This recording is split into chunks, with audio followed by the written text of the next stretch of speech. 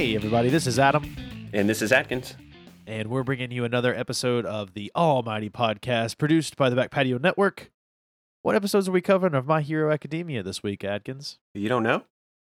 I don't. I kind of showed up with no notes. I didn't even watch the episodes, actually. I'm hoping you'll tell me what happens. We're covering episode 107, Curse of the Blood Rubies.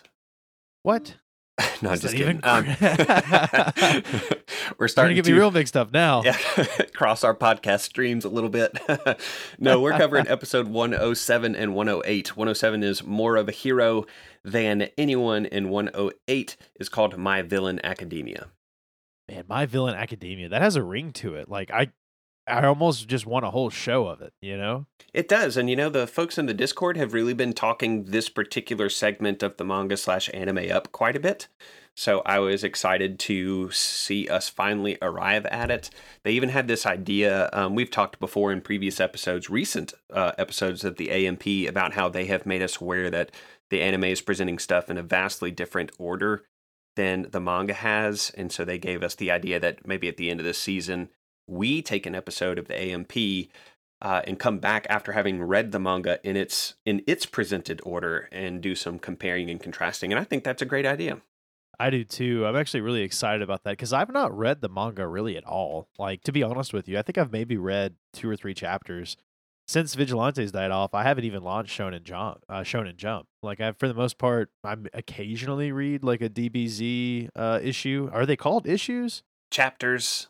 I think is the traditional terminology there. Too stuck in the comic book world. But I think that would be a great idea. Like, it seems like a really good jumping on point for me instead of having to try and read and catch all the way back up. I had started to do that, but then quickly fell off. So it would be a fun exercise for sure. Yeah, and I read the manga alongside the anime just so we can point out any kind of differences that are noteworthy. Speaking of the manga chapters, episode 107 is covered in chapters 253 through 255 of the manga, and episode 108 takes us backwards to chapters 220 through 224. And there are some like weird page things. So like in chapter 220, you're really only reading page 8 and then skipping ahead to 12 through 15. And then in 224, you're stopping at page 6. If you're trying to avoid all other things and only read what is presented in the anime, that's how it shakes out. Oh, wow. So there's some extra tidbits in there that you'll get if you read the whole volume then, huh? I think so, or it might be some of that stuff in between. Some of those pages might have been stuff that was covered previously that we kind of remember, like when we first started some of the stuff, we were hop, skipping, and jumping around all over the place. Thanks to Ohm and Queen Jess is kind of keeping us on track with only what the anime is presenting at the time that we're watching it to keep us from either wasting time or being spoiled. Both of those things probably. Gotcha. Very cool. Well, why don't you say we go ahead and just jump right into episode 107? I won't do it. Which is named... You won't do it? I'll do it then. It is named More of a Hero Than Anyone, which... did they change the name for this episode? Because I feel like I remember editing our most recent AMP episode or listening to it, and you saying that it was named something like The Tragic Truth or something along the lines of that, which is what keyed you off to the fact that you're right about Shirakumo, which I still can't believe, like totally blew my mind. No, The Tragic Truth wasn't the name of the episode. It was just that phrase was what kind of, I was like, now what tragic truth would directly involve President Mike and Aizawa? And that's kind of how I made hop, skips, and jumps and got to the Shirakumo reveal, which you thought was the most outrageous theory. Mr. Evil Nezu over here thought that was bonkers. Well, okay, hold on. Let me explain just a little bit further. So... And this is getting, you know what? Let's just hold off until we explain a little bit more about Shirakumo and the Nomu that he has become, because then I can give you my full breakdown on how I feel about it, okay, and why I think it's such a bonkers thing to even begin to think. Sure. Well, lucky for you, it happens in this episode in 107, but we don't start there. We don't start there. No, we start off basically all of the kids are back at school. It's the new year. Deku's talking about how time flies, which it does. Like, we blinked, and here we are 3 years later and almost 100 episodes into our podcast. 3 semesters, not years. No, but you and I are 3 years into our podcast. Oh, gotcha. I misunderstood. Yeah, and we've blinked. It was a joke. It wasn't a good one. But yeah, so they've only been back for 3 months now. It's the beginning of the year. And Ida is like all jazzed up. He's at the head of the class telling everybody like, hey, you guys need to suit up. We're going to go over to Ground Alpha. We're going to get in some good training today. And everyone's like, wow, Ida, you're on point. And Aizawa shows up and the kids are already like got their costumes ready to go. Costumes, their hero outfits, and they're ready to go to Ground Alpha. And Aizawa actually gets called away over the intercom. Yeah. There is some like weird Ida dancing that happens here. I was going to say, I have in my notes that Ida's hips don't lie. Yeah, that's awesome. I like that. He just starts shaking. Someone was, I don't even remember exactly why, but they're like, talking about him being a bike, and they're like, oh no, he would be a motorcycle because he has engines. That's right. And I thought that was kind of funny. But then we transition over to the girls' locker room for a quick scene where they're all getting ready. They're all dressing out. Ochako is talking about how her new equipment works in line with her quirk. And as someone is handing her, like, I guess, gauntlet to her, yes, there is a little All Might doll that falls out. And it's the All Might doll she got from Deku Secret Santa present. And she's immediately embarrassed and, like, runs, dashes, and swoops it up. It's a pretty cool little scene. But Mina has already kind of put two and two together. And she's like, oh, this is about Deku, right? And she doesn't say that, but Ochako is very much so adamant that it is not like that at all. I'm not sure if I believe her, though. Yeah, so just to clarify, the girls are already in a state of dress because it isn't that kind of anime. Right. So they're already clothed. Mineta did not write this episode. That's right. They are clothed. There was no nudity. In fact, this wasn't even like a gross scene. They just happened to be in the locker room. Right. And Ochako's being praised for her new costume. Jiro picks up the gauntlet, but it's not from the gauntlet that the Aizawa or that the All Might doll falls out of. It's out of what I think is her belt. No, because Jiro comments on the heaviness of the gauntlet, and Ochako explains that, with her quirk, the weight isn't an issue. That's where they have all that cable that we saw in a recent episode. In the manga, she calls it the Uraraka wrist, which is just fun to say. But then Mina picks up part of Ochako's costume. I think it's like the belt, and the All Might ornament looking thing that she got at the gift exchange falls out, and it just says Netsuke across it, which is just Japanese for like a miniature sculpture. Mina immediately, as you said, takes it as a sign of her affection for Deku, and Ochako, she does this crazy like breakdance parkour and picks it up, and she just swears that off. She's like, it's fine, I'm just keeping it safe. Then we jump over to the guys' locker room. They are in a lesser state or a greater state of undress. They have less clothes on, but it's okay because that's the thing that guys can do, and it's fine. And Kirishima is telling, he's kind of questioning Deku that, you've apparently he mastered that berserk thing, making a reference to Black Whip. Yeah, and he says that was fast, and I was like, yes, I agree. I think we talked about that in a recent episode of ours. Right. Oh, you mastered the thing that the guy you were learning from told you to drop? Wow, okay. Yeah. But it has been 3 months later, I guess. Whatever. It's just kind of one of those, like, I mean, it's fine that he mastered an entirely new power we just learned about 3 episodes ago, and we didn't even see it.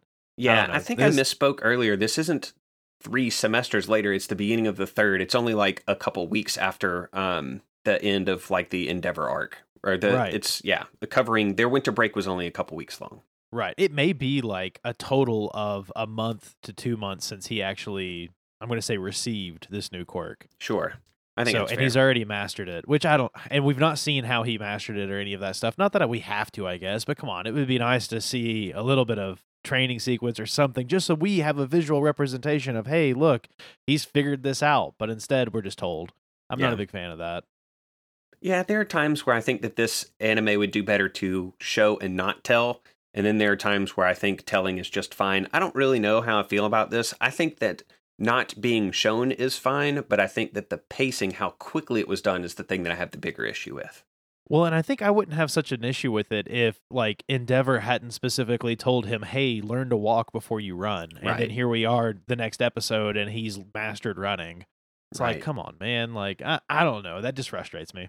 Well, this frustrates Bakugo, too, because he takes one of his, like I call them berets, ornaments. Yeah, and throws it like a throwing star, and it pins Deku in the head and sticks there. And then Sato, like, Deku falls over, and Sato's like, "Oh no, there's cerebrospinal fluid shooting out," which was great. And it's still sticking in Deku's head when they're finishing their walk to to Alpha. And there's this funny shot because Boralus Bakugo is kind of like skulking in the back of this scene, and they go to walk past All Might. And in the anime, he says, "I am here fine and dandy with cotton candy." But I like what the manga does way better, and I think you will too. He says, "I am here the symbol of sweets instead of the symbol of peace." I liked that a lot better. I do like that. That flows a little well. So he's there and he's upset because the kids just keep walking past them. And, I guess they're paying him no attention because they're waiting on Aizawa. And he's like, well, Aizawa's not going to be here. Something actually came up. And we hard cut over to Aizawa and Present Mike in a car. They're driving down the road, and Mike is pretty much telling Aizawa, like, hey, you got to chill out. You got to relax. But it's very clearly like he's the one that is upset and on edge. And they're kind of talking about something that they're have been told or something that's happened, but they're not super clear on exactly what that is yet. And they're headed to Tartarus to meet up with Tsukuauchi, who needs their help. He was able to get his hands on Kurogiri, and they've kind of come up with this really crazy theory that they slowly release over the next few minutes in the show that Adkins actually guessed correctly at the end of our last episode. That is, Kurogiri isn't Kurogiri necessarily. Like, he is a Nomu that happens to be based off of Shirakumo's body. And it's really crazy because, when I say that, like, it feels like a big leap to me, but basically the way that it gets broken down is as they're walking through Tartarus, they meet up with Gran Torino, and they're going through like this high security clearance, and they're being told about how, whenever they first started kind of looking into the Nomus, they didn't quite know what they were. They knew that they were someone that had their quirks like tinkered with, but they didn't quite understand that below the Nomu itself was a human body that is like hosting this Nomu. And now they know that the humans actually aren't alive. And apparently their like physiology is all messed up from their heart to their brain. And it gets kind of crazy. I mean, some of the stuff that like they explained in this episode isn't something I had considered, I suppose.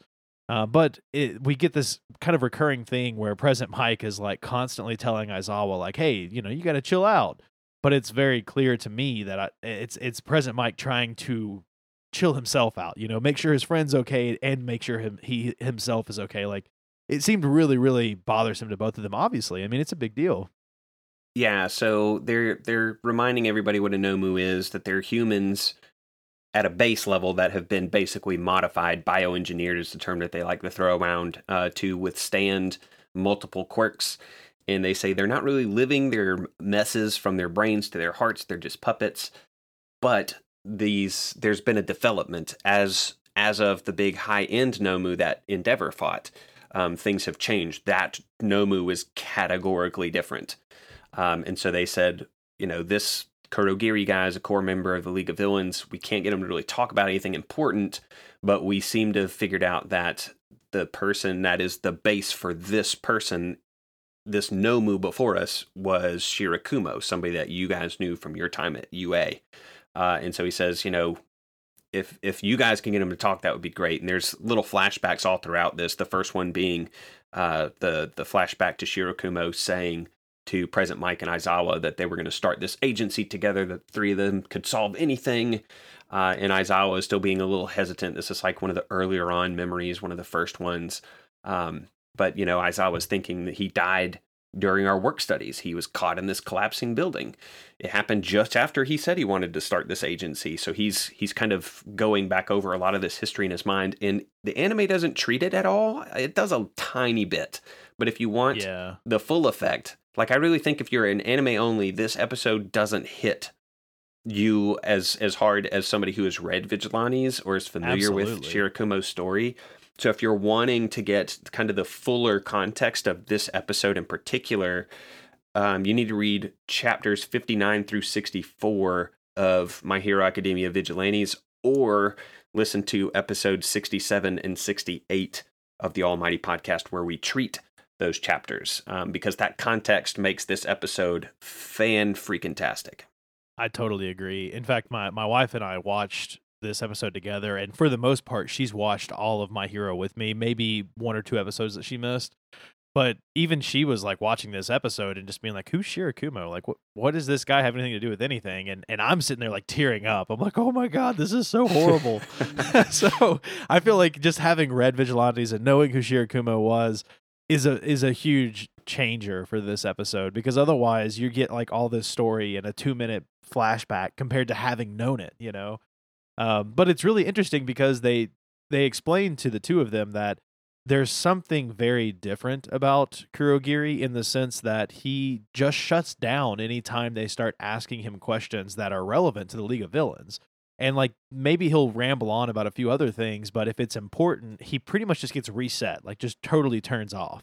So they're hoping that they're going to be able to use the personal connection that they had back to Shirakumo to be able to maybe awaken his personality, because they have determined that the higher in Nomus, like the one that Endeavor fought, do retain some level of their personality, it appears. Right. And even though the body's dead, maybe the mind can still be somewhat active, which is really crazy. So that's kind of where I guess I was going down a different thought process than you maybe. So when you said that Kurogiri was Shirakumo, I was thinking like totally aware, alive. Shirakumo is Kurogiri. He's just evil now.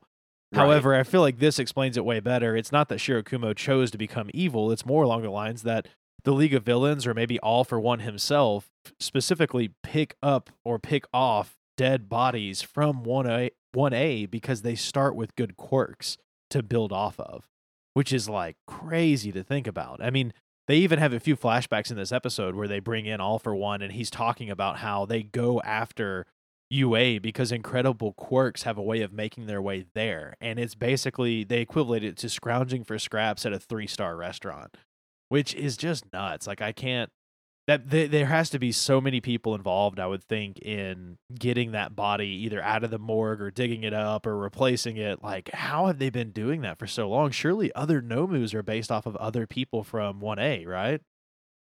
Or not 1A, but UA. Yeah. I think the implication is definitely there, given what All for One says. Why do we keep attacking UA? Because outstanding quirks come together there. Like, that's the obvious place to go. Present Mike is floored by this. He says it doesn't make any sense. Gran Torino tries to explain that maybe they swapped his body at cremation, and he says, don't go looking for sense. All that there is malice. And Gran Torino, again, is impressing upon them, we're hoping that your connection will kind of shake something loose. And Aizawa was like, listen, if this is all about this pre-death personality still being there, I fought him at UA and we spoke, and he definitely showed no reaction to me whatsoever.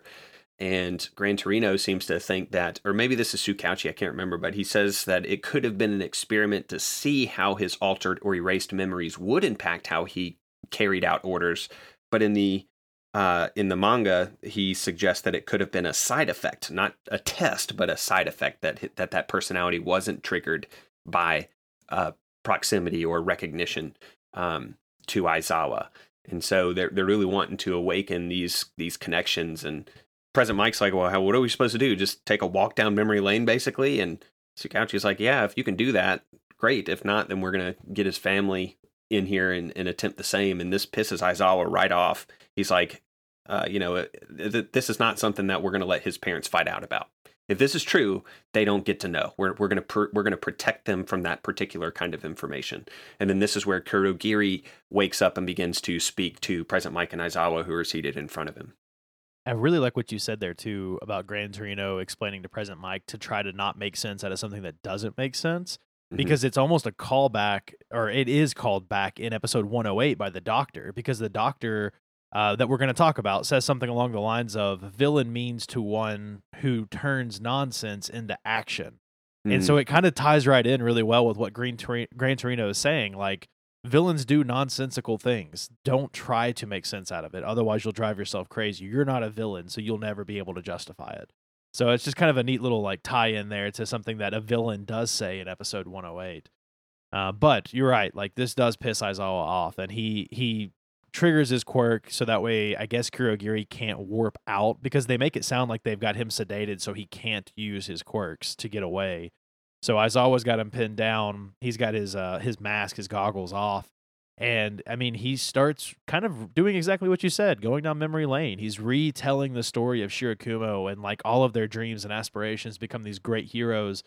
And I believe Kurogiri says something along the lines of like, "Yeah, I hear that you expel all of your students," because at some point in time, Aizawa says like, "Hey, we grew up, we became teachers at UA." And Kurogiri's like, "Yeah, I hear you expel everybody." And it's explained to us that Aizawa does expel a lot of his students, but then he immediately re-enrolls them. And he and we get this conversation between him and Nezu where he asks to be able to have that ability. Like, "Hey, can I expel students and then re-enroll them to teach them a lesson, to teach them that their life has value, that they shouldn't just be throwing it away? I'll give them their one death, but after that, they have to value their life and be better. I want good heroes to continue living and live long." And this really seems to like get, a Shirakumo, not Kurogiri, but Shirakumo. And the Gran Torino and Tsukuauchi are watching like some stats from a monitor, and they see some wavering here, and they're like, "Hey, something's different." And immediately they start trying to ask him questions, but Kurogiri's not giving them anything really, like not answering them at least. So Aizawa starts asking the questions like, "Hey, what did they do to you? Where did they alter your brain, or where did they tinker with your brain? And do you know where Shigaraki is?" And Kurogiri mentions that his only purpose now is to take care of Shigaraki, which I think is what initially tips Aizawa off that this could be Shirakumo, because he has that flashback of Shirakumo taking care of the kitten that he was so readily discarding, And so Present Mike, I don't think, is buying into it at the beginning until Aizawa buys into it, and then he's like, "Oh, crap, okay." But there's so much here. I mean, it's just such a crazy little scene. Yeah, I want to hit rewind on this too, because I had asked folks in our Discord if they could identify what line in this very dramatic, intense conversation made me literally laugh out loud. And it was from Present Mike, because at the very beginning, Kurogiri is like, "Have you guys caught Shigaraki?" And Aizawa's, "Why are you concerned about him?" And Kurogiri says that looking after him is my duty. And what Present Mike responds with is, "What a crappy duty." And I just started laughing because that's redundant, crappy duty. I'm such a child, but it made me laugh out loud as soon as he said it. Anyway, get back to the seriousness of what's going on, and just give you a peek into how my brain actually works. But yeah, there's a lot of really cool flashback material here. Some of it is, I think, unique to the anime or the manga at this point, the My Hero proper, like when Shirakumo first offers his hand to Aizawa, and Aizawa does this weird like cartoon slide away from him, which was pretty great. And then there is also the stuff that you were talking about him working towards getting permission to expel folks. And there's this brief scene where the kids are talking about that. Yeah. And they're like, "Did you see his face as bad as when he expelled us?" And just as in this tiny scene in the anime, it looked like Roxanne from the Goofy movie was one of the characters in there. Heracross the Pokemon was another character in there. And then there's just this person who has like asterisks for eyeballs. But they're talking about how that process of being expelled really made them grow together. And Aizawa is trying to impress this upon Kurogiri / Shirakumo. This is, we're very strict teachers, he explains, and we're wanting to be that way, or at least I am, because I don't want them to end up like you. But at the same time, he's kind of saying that he does want them to be like him. It's very strange. The wording was not super great here. Yeah, he's like, "I don't want them to die, but I want them to be as passionate about being a hero as you were." Yeah. And then when the readings begin to jump, he jumps up and he's like, "Assuming that it's true, that what I see is the dead body of Shirakumo, it's not as if doing this is ever going to bring him back, but tell me who altered you. Where did they tinker with your brain? When you saw me that time, did you feel nothing?" And this begins to really ramp him up a lot. And he eventually ends up, Shirakumo's face kind of breaks through that black mist of Kurogiri's visage, his face. Brainwaves go absolutely nuts, and he begins to say Shoto. He's like, excuse me, not Shoto, but he says like sh, and then every other glimpse is clearer of him. Like he becomes more and more in focus. And Aizawa and Present Mike are really trying to encourage him, and all he managed to get out is hospital, before he kind of like does this weird explosion thing and then reforms and everything is back to copacetic, like normal. it's really sad too because the way that they shot this scene or they drew this scene was from his perspective. And I think it was the first time it switched from Aizawa and Present Mike over to Kirogiri looking at the two of them. So it's very like, oh man, we're being put in Shirakumo's eyes, I feel like. We're seeing the situation because it's blurry, like he's trying to figure out where he's at and who these people are, and then it all kind of snaps together for him, I think. And man, and then the Kurogiri like mist stuff blows up and takes back over, and it's like someone pulled the power plug on a computer, like he's been reset. And I think there was even a conversation about how the current quirk that Kurogiri has is an amalgamation of all these other quirks, and I wonder if part of that is some sort of a reset quirk. I don't know how it would work, but something that keeps him from being able to actually communicate past what his present duties are, and it's just nuts. Yeah, the Shirakumo face reveal is really well like illustrated in the manga Yeah. as well. Highly recommend checking that art out because it is gut wrenching.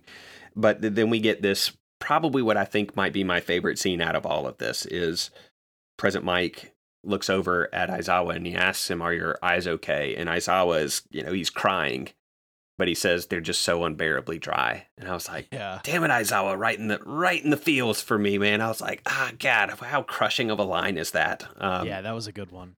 That was a good Jeez. one. So all they got out of this, intensely emotional, so long as you knew who Shirakumo was and the history that exists between these two guys, or these three, all they get out of that interview is the word hospital. And so Tsukauchi's like, well, it's not nothing. It gives us maybe a place to begin looking.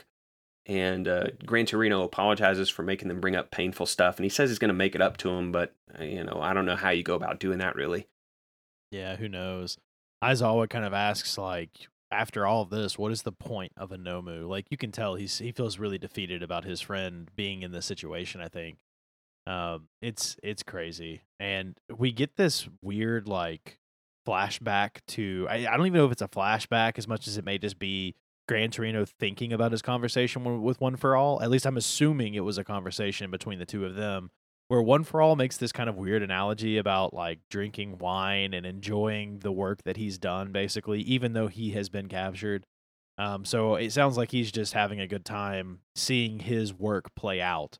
But then we transition over to Hawks, who's getting a phone call asking for help with a thug wreaking havoc outside of a hospital, which immediately I have in my notes like this has got to be code for something because he throws the phone and is like, nope, I'm not helping with that. Sorry.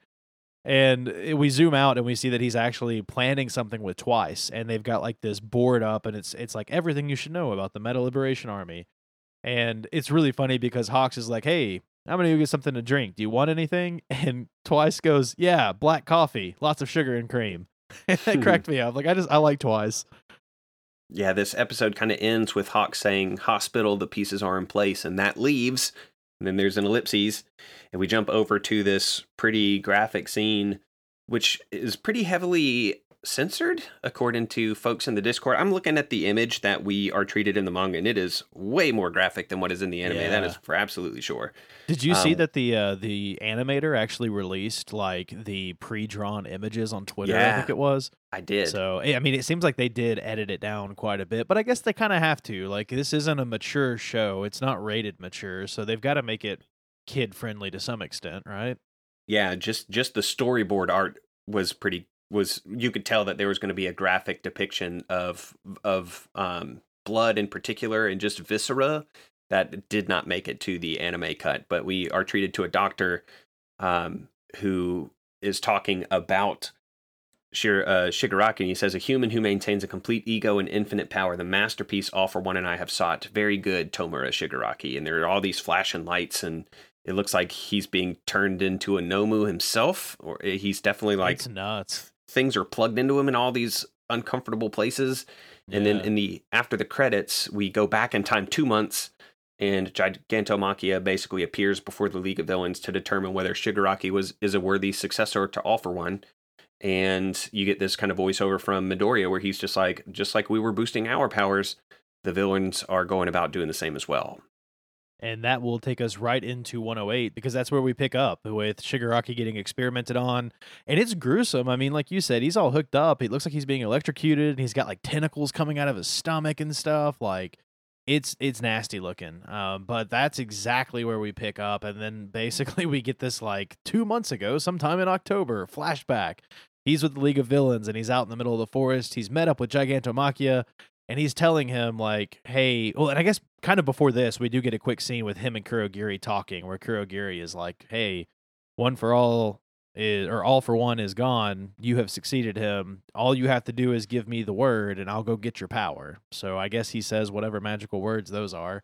And it Right. makes me wonder Go. if, like, yeah, like, does Kurogiri have some sort of weird program switch in him that says, like, if I hear this, then do that, you know? Like, to what degree has he been reprogrammed? It's crazy to think about now that we know that Kurogiri is not someone making decisions. It's a Nomu that has been programmed, you know? Mm-hmm. But there they are, League of Villains. They've met up with Gigantomachia, and he tells Gigantomachia, or I'm going to refer to him as GM for a moment. He says, hey, I have been sent here to receive this power. It's all for one's power. I have succeeded him. I need you to give it to me. And Gigantomachia is like, the hell I am? Like, who are you? You're so weak. Like, that you are not someone that should or deserves to take the place of all for one. Like, this GM is so dedicated to All for One, and you can tell right off the bat. It's pretty intense. Yeah, All for One. Gigantomachia is like, he's crying out to All for One. He's like, I can't take this. He's too weak, and he's literally crying. Yeah. But then the doctor begins speaking through the little radio that Gigantomachia usually wears around his neck, and he's talking to Shigaraki through this thing, and he says, it looks like you got a problem. And Shiggy's like, yeah, I might be mincemeat soon.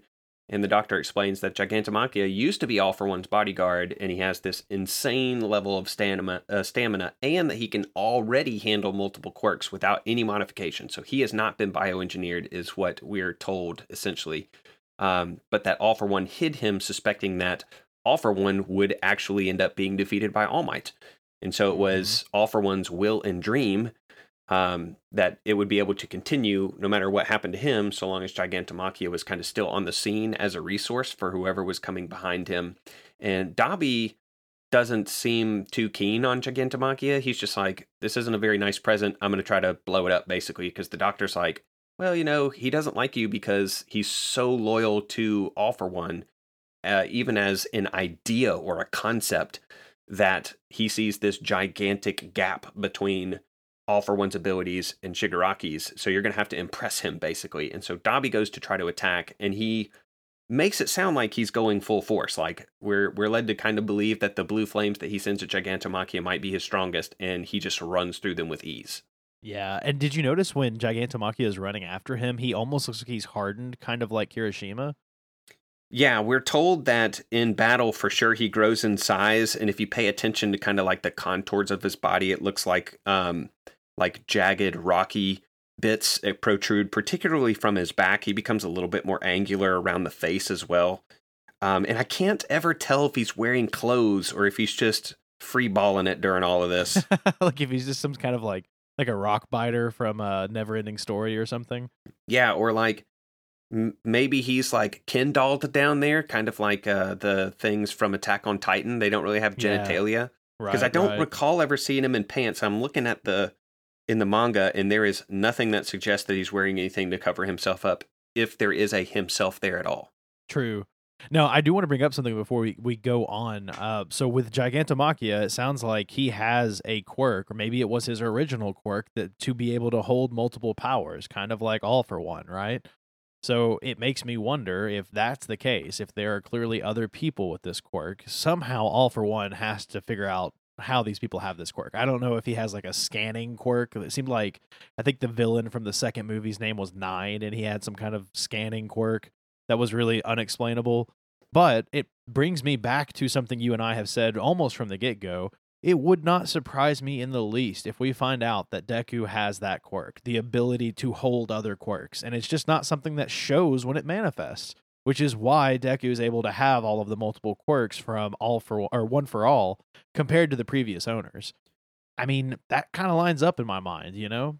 But what your phrasing of that theory suggests is that everybody in, well, I guess maybe you didn't quite say this, but it almost made me think like you were saying that everybody who has been a possessor of One for All must have had the capacity to hold all of those quirks, elsewise they couldn't have received it from their predecessor.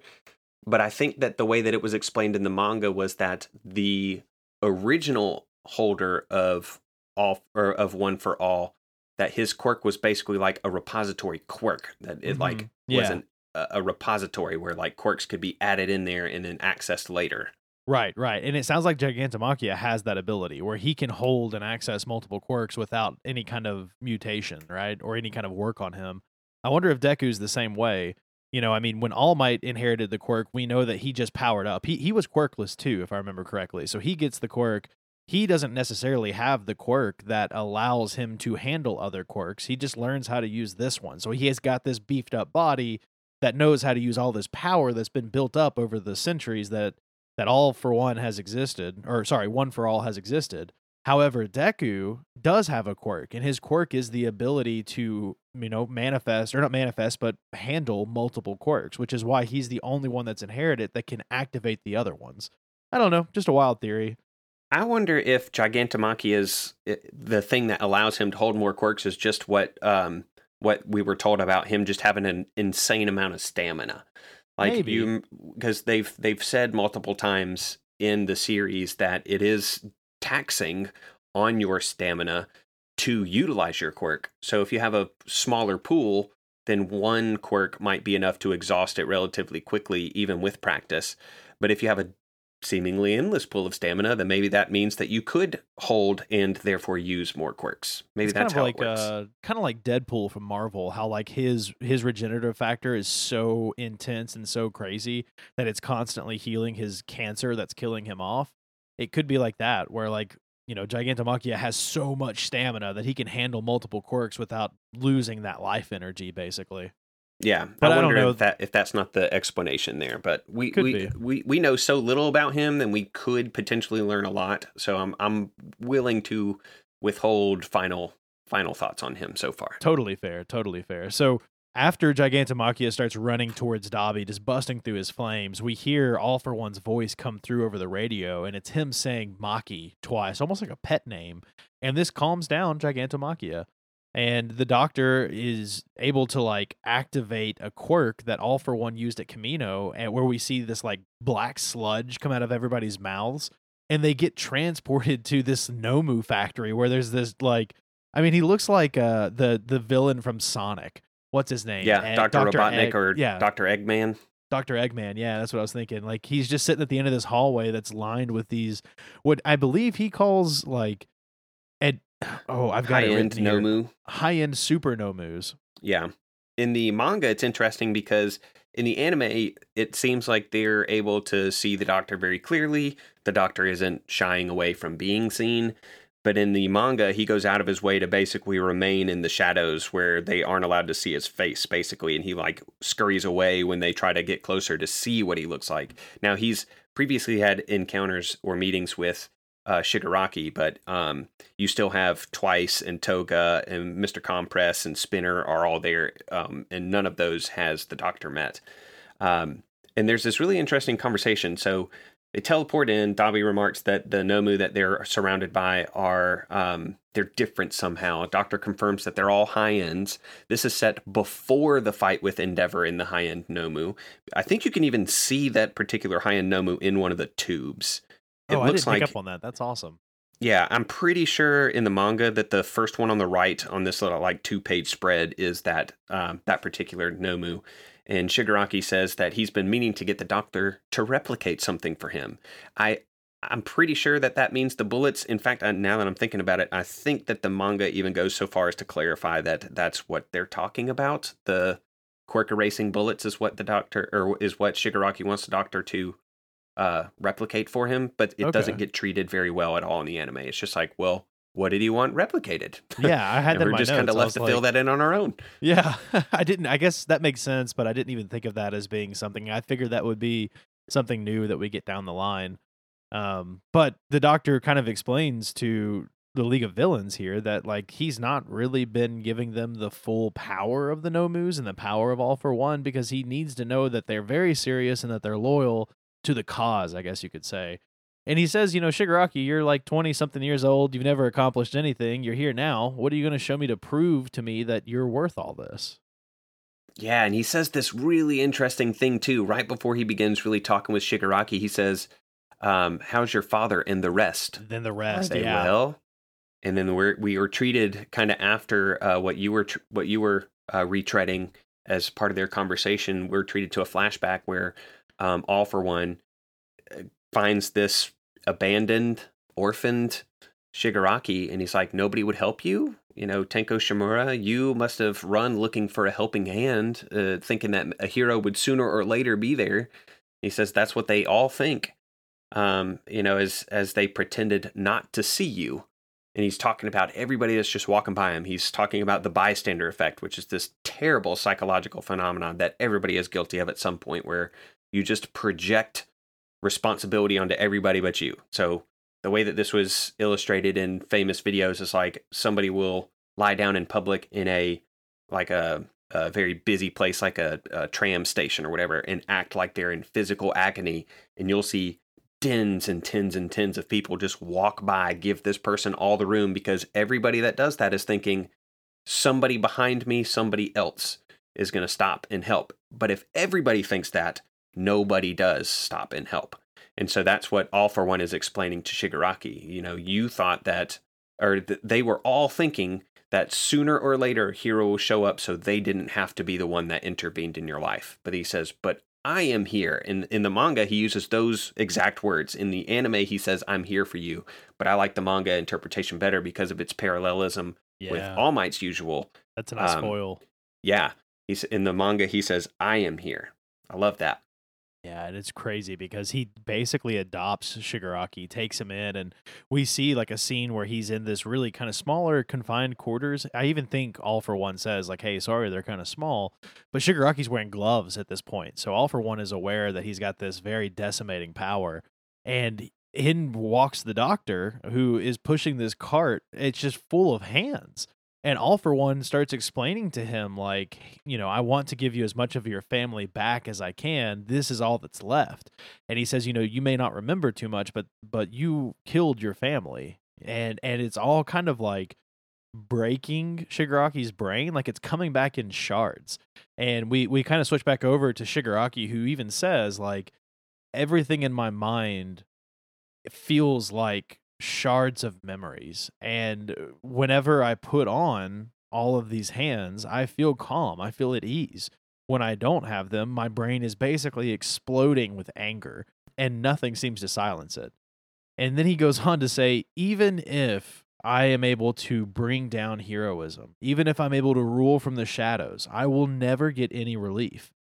And I am fairly certain that I hate everything that breathes, and therefore I should just bring it all down. I want to destroy everything. And I think he says, at the end of the day, at least we'll have a pretty sunset. And so he says, I want to show you everything from heaven to hell, is what he tells the doctor, which is a pretty powerful statement to him. But the doctor's like, wow, that's a child's pipe dream, but hell, let's try it. Let's see what you can do. Yeah, man, in the manga, the fragments, I think is how he refers to it. These fractured images, I think, are depicted visually, of course, and they're so well done. Just the way, the style that Horikoshi uses to show all this is pretty cool. So he had a corgi. I don't see any paws on the tray. We never see like a paw stuck on his ear or anything like that. How messed up would that be? Yeah, that would be weird. What's up with that weird dog paw, or all 4 dog paws? But he had a little corgi that presumably also ended up dead. There's a shot where there's a young girl, presumably a sister, a very close up eye to like an adult male, presumably his dad, and everything is just super sketchy. It's just heavy lines showing like almost this veil over top of it, like. Not only are they fragmented images, but they're kind of blurry, almost like you're watching it through static on an old television set, kind of. And this makes them vomit, and they depict this in the anime and in the manga. And so he goes on to talk about how having those hands brings him this weird kind of comfort, even though it's not comfort in the way that you or I might think about comfort, right? Because it has this con to it as well. Yeah. So what kind of things bring you comfort just in general? Like, what do you run to if you're feeling unsettled that helps settle you down? And hopefully it's not severed hands of family members. Oh, This man, isn't the place to say it if it is, Adam. Just I've got some bad news. No, you know what's funny is whenever you asked me this earlier or thought about this segment idea, the first thought that came to my head was laying on the floor. I don't know what it is, but like if I get super stressed out or something, I often get really hot. And so laying down on the cold floor always like just brings my mind down a little bit. Either that or chewing gum. I don't know what it is about Yes. chewing gum, but like a good stick of minty gum like always helps clear my mind for some reason. Yes, gum is one of mine too. You will very rarely, if ever, catch me without gum in my mouth or gum readily at hand. Yeah, it is same just here.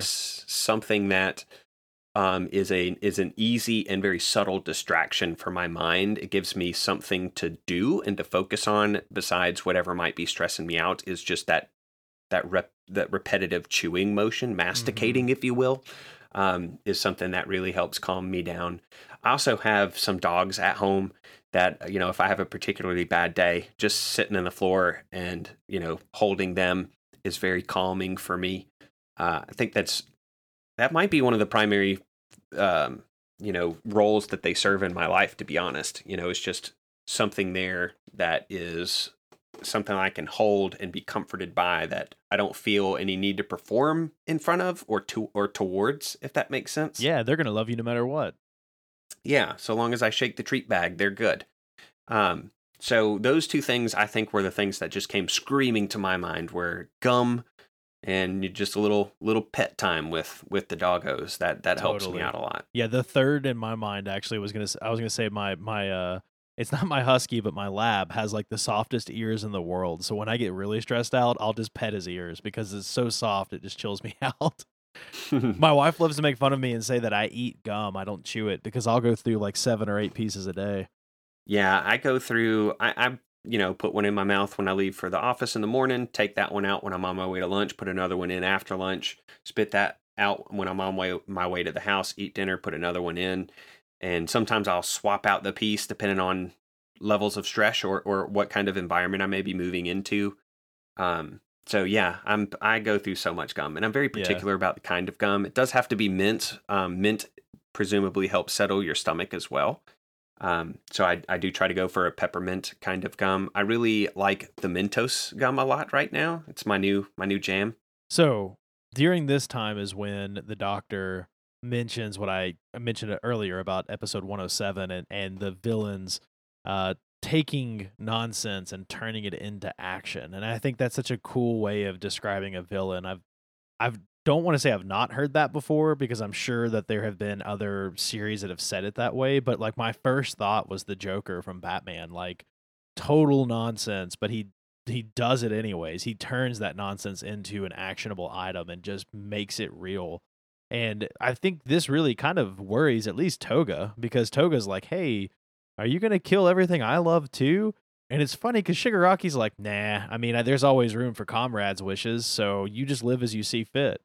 But I don't think that's true. Like, I think he was lying to Toga. I think he's using these people to get to his end, because ultimately, if he wants to destroy everything that's breathing, that's going to include Toga and anything she wants alive as well. I don't think he really cares about the League of Villains. They're a means to an end to him. I had an issue with that too, but not for the same reason. I think that, clearly, I think later on in this episode, we hear Toga say, these are the people that I really like. I really like Stain. I really like Deku. I really like Ochako.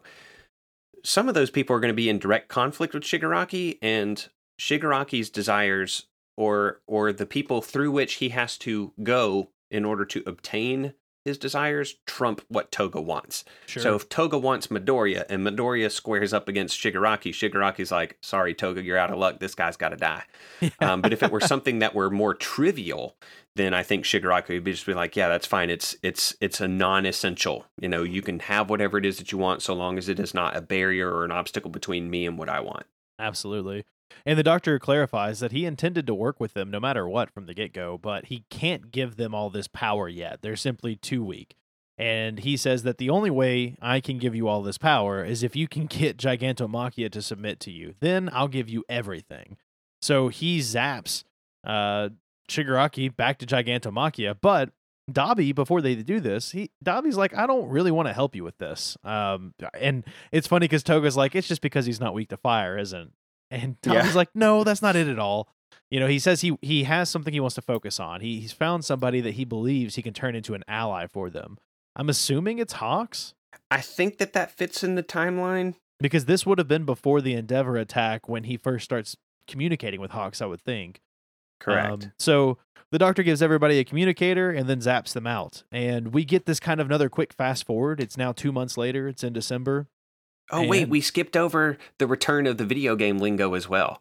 Did we? Shigaraki, remember early on, he was all about video game language. Yeah. In this scene, he says that was a long tutorial. Oh, yeah, he did say that, didn't he? Yep, the return of the video game lingo, the long missed, much missed video game lingo of Shigaraki. What's kind of crazy is, like, at the end of this episode, I actually really like Shigaraki. I was like, he's kind of a cool character now. Like, now that I know a little bit more about him, you know what I mean? Beforehand, he just kind of seemed like this obscure a petulant villain. child. That's what like All Might and President Mike called him. And it's really cool too. I think that this is a strange thing, but the Nomu that the Doctor uses to teleport people, it has a name. It's called Johnny, and it looks like a damn platypus. Yeah, it does. Which I thought was super strange. It's like steampunk platypi sitting in his lap, but he just aims it.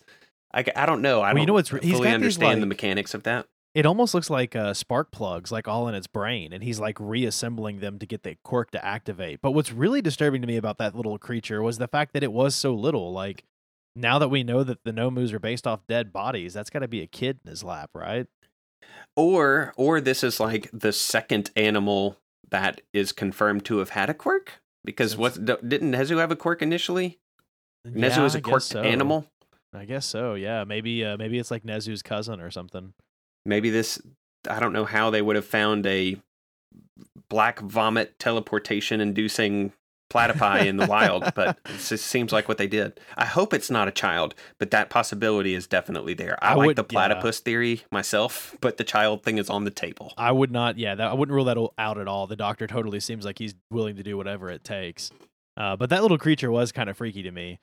So we skip over 2 months. It's now December, and Shigaraki has been fighting Gigantomachia literally for like 2 months straight, it sounds like. Basically, Gigantomachia fights them for 48 hours and then sleeps for 3 hours. And when he wakes up, he finds Shigaraki, no matter where he's at or where he's hiding. And while they're fighting him, he gets bigger and bigger and bigger. So it's pretty nuts because Shigaraki is getting very minimal sleep. And currently, when we're being explained this, I believe it's Mr. Compress that's talking about it, and I think it's Spinner. Is it Spinner that's talking? Okay, so Spinner is narrating this, but Mr. Compress is there with Twice, and they're both absolutely like exhausted looking. And it's explained that effectively the two of them are switching off in shifts with Toga and Spinner to be able to help Shigaraki out with this fight. So they're taking these shifts back and forth to be able to rest up, but Shigaraki's only getting 2 or 3 hours of sleep every 2 days. That's insane. Yeah, I mean, Shiggy is in this for the long haul, and we catch up to the League of Villains. They're all beat the hell up. Shigaraki is explaining that Gigantomachia's movements are really slow, and he feels like he's a lot closer to bringing him down eventually. And Spinner says that he has the look of a boy chasing his dreams in his eyes, which I felt like was a callback to the same thing that the Doctor basically said, that you're just this boy chasing a dream, which was a cool kind of a tie back. But then Twice's cell phone rings, and it sounds like a fart, which just brought me an insane amount of joy. I wasn't sure if it was or not, but I had in my notes to ask if you thought it was also a fart. Oh, yes. In the manga, it's depicted where he's like bent over, and it has brap coming out of his butt area. And they even like ask, where in the world did you even pull that phone out of? Which was a little suggestive. It would have been awesome if it had been Twice saying, I am here. No, I'm not. I am here. No, I'm not. Yeah, that would be great too. I like that better than the fart, actually. But it's Gihren. It's Giren's name that's on Twice's phone. And there's this little bit of back and forth because there's discussion about how Gihren hasn't been answering his phone, and Mr. Compress's mechanical arm that Gihren hooked him up with is busted. And so he's wanting to know if it's insured, which I thought was a very mundane but funny thing to ask. And he picks it up, And he's just like, what's the deal? Why haven't you been answering my phone calls or returning them? And a modified voice speaks back, and it's not Giran. Well, and what I love about this too is it's twice, I guess, his personality fighting in, because he actually tells Mr. Compress like, Giran's a great guy, and then he answers and goes, "You suck for never returning our phone calls." Right. And I thought that was great. So this modified voice says, well, that would be our fault that he's not answering these phone calls. You must be Jin Bubagawara or twice. And they're like, this is somebody using a voice changer. And then the person on the other end of the phone line suggests that they turn into the news. And what the news is depicting is that there has been another finger found. And they start rattling off all these locations outside of the Shie Saikai compound, Hosu City, the Expressway, Ground Zero at Camino, and now at Fukuoka. And these are all places that the League of Villains have been seen. In the manga, they actually show these severed fingers, which I wish the anime had done, because it makes some sense of something a little later on that I'm going to poke fun at. But they piece together that these fingers are showing up where the League of Villains have been.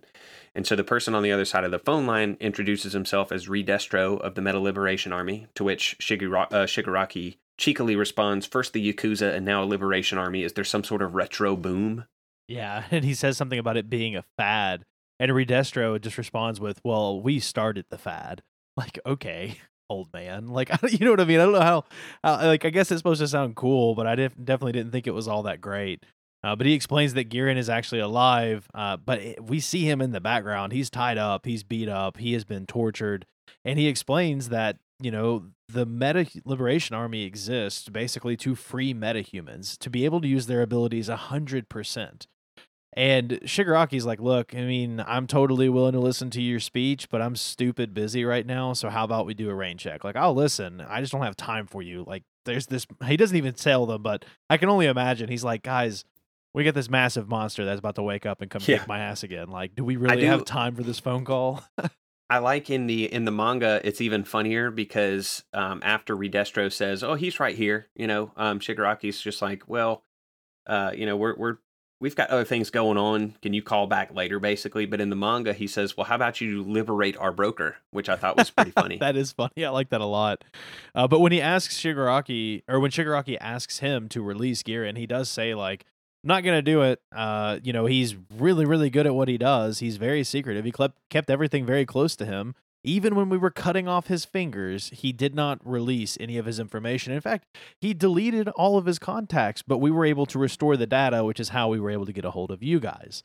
And he explains that they have made a lot of preparations and they are pretty much ready to pull the trigger. And they've got 116,000 people ready to attack. They know where the League of Villains are, and they explain that they can see them. Like, they say the location that they're at, and that they can see them via this satellite. And he's like, look, I'll just go ahead and call the top heroes right now and send them after you guys, especially if you don't cooperate. Like, it's going to be that simple. I will always know where you're at now.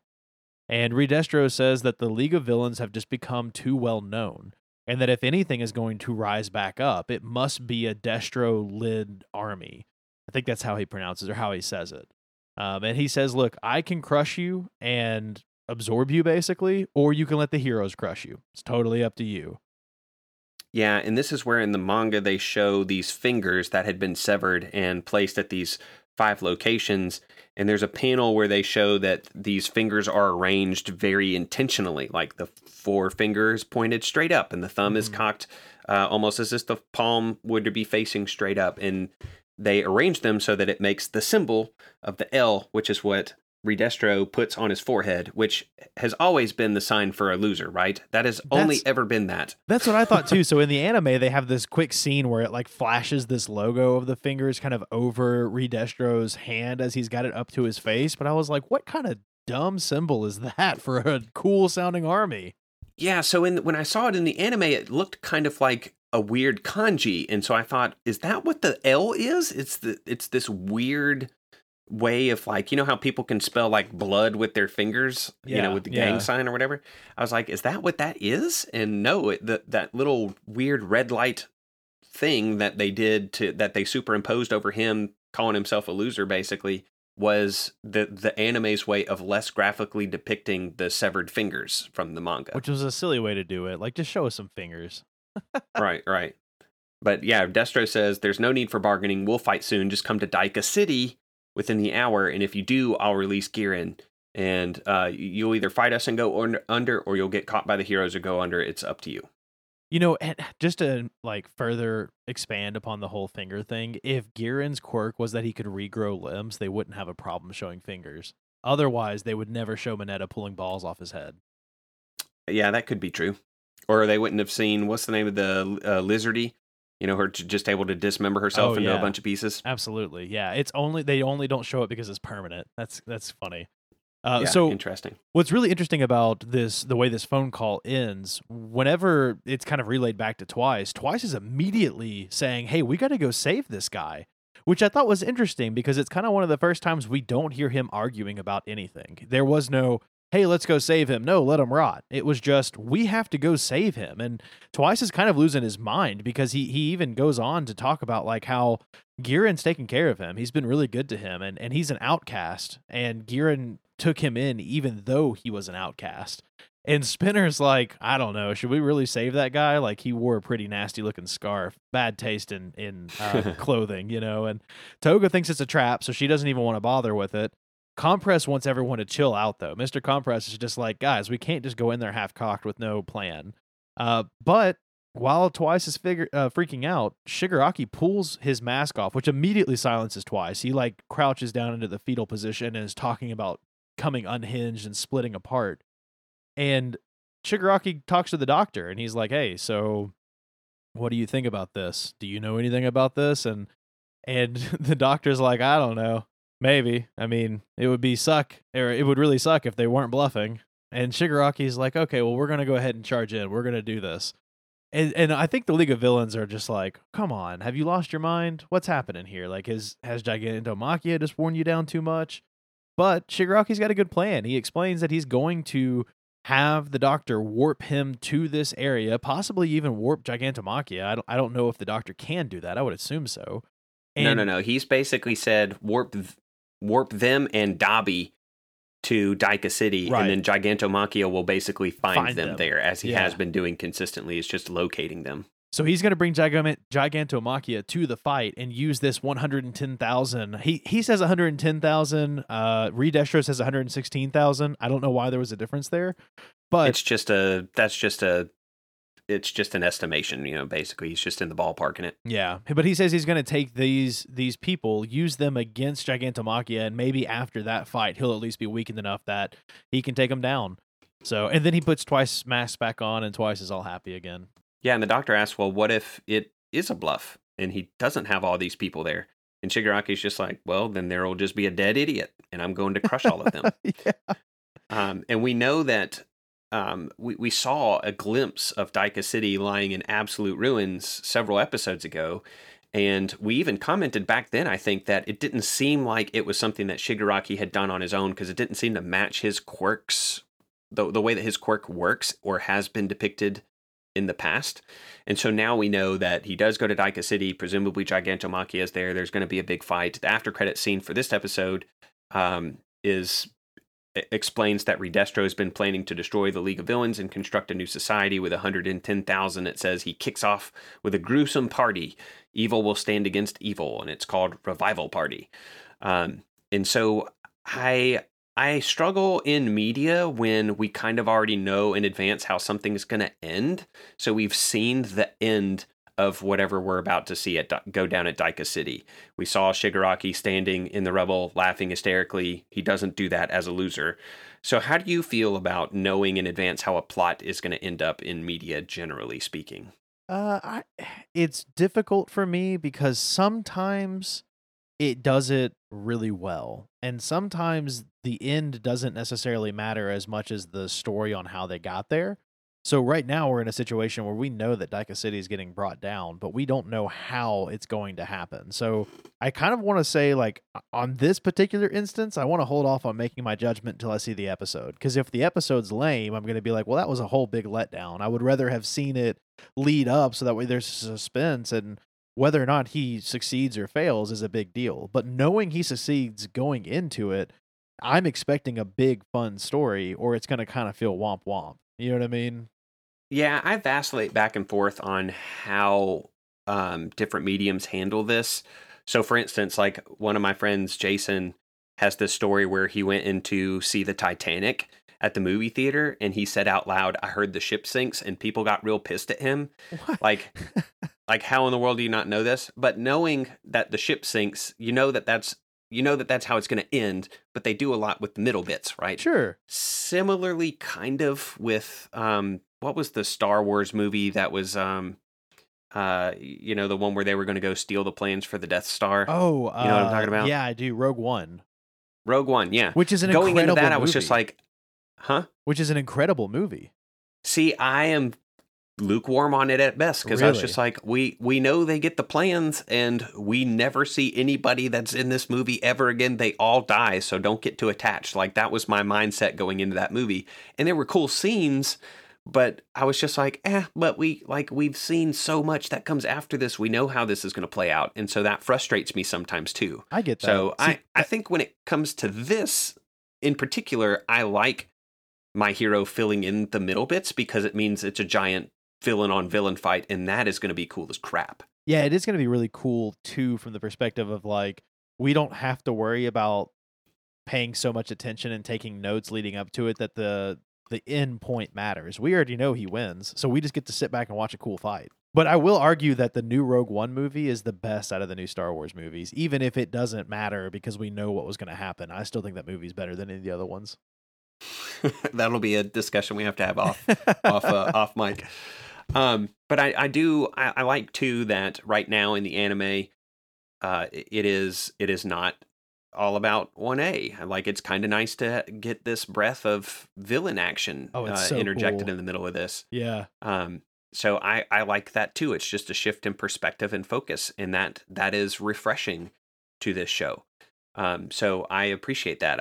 I am excited for the next few episodes just because of that, even if I know how the ending is going to work, because it is different, and a little bit of different in the midst of something that we're invested in is always good.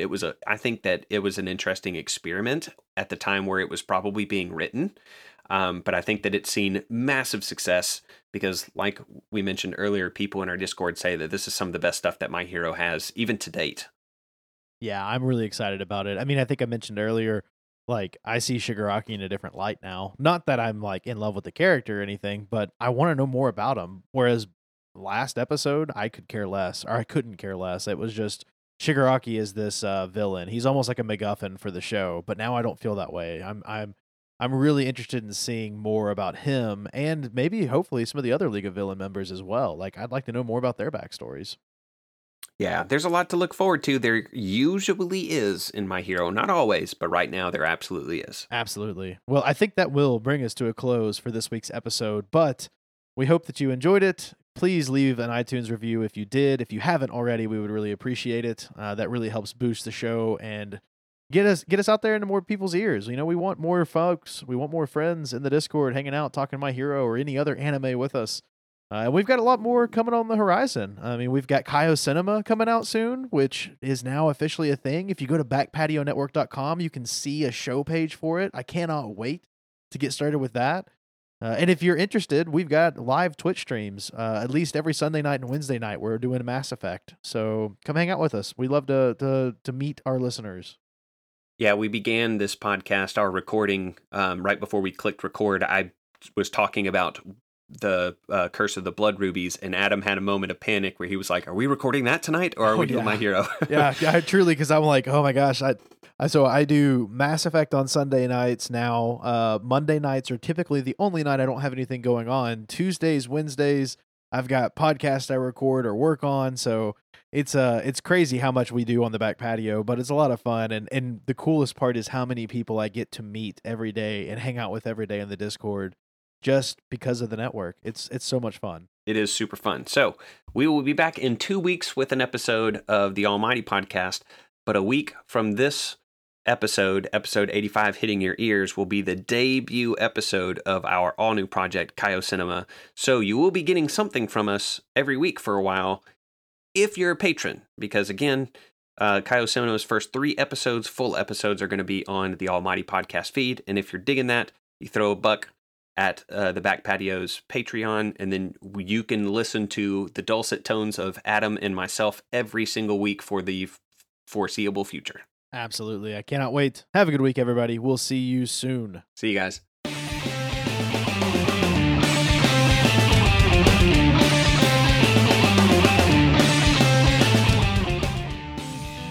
Almighty Podcast is brought to you by the Back Patio Network. You can follow us on Twitter at AlmightyPod or follow at BackPatioNet for all network news. If you enjoyed what you heard, go check out our Patreon, patreon.com/BackPatioNetwork. You can help support the network, get access to early episodes, and lots of other great stuff. If you want to get to know us, come hang out in our Discord channel. We have lots of fun and would love to have you in there. My name is Adam, and you can follow me on Twitter at TheRealSimzo, SIMSO.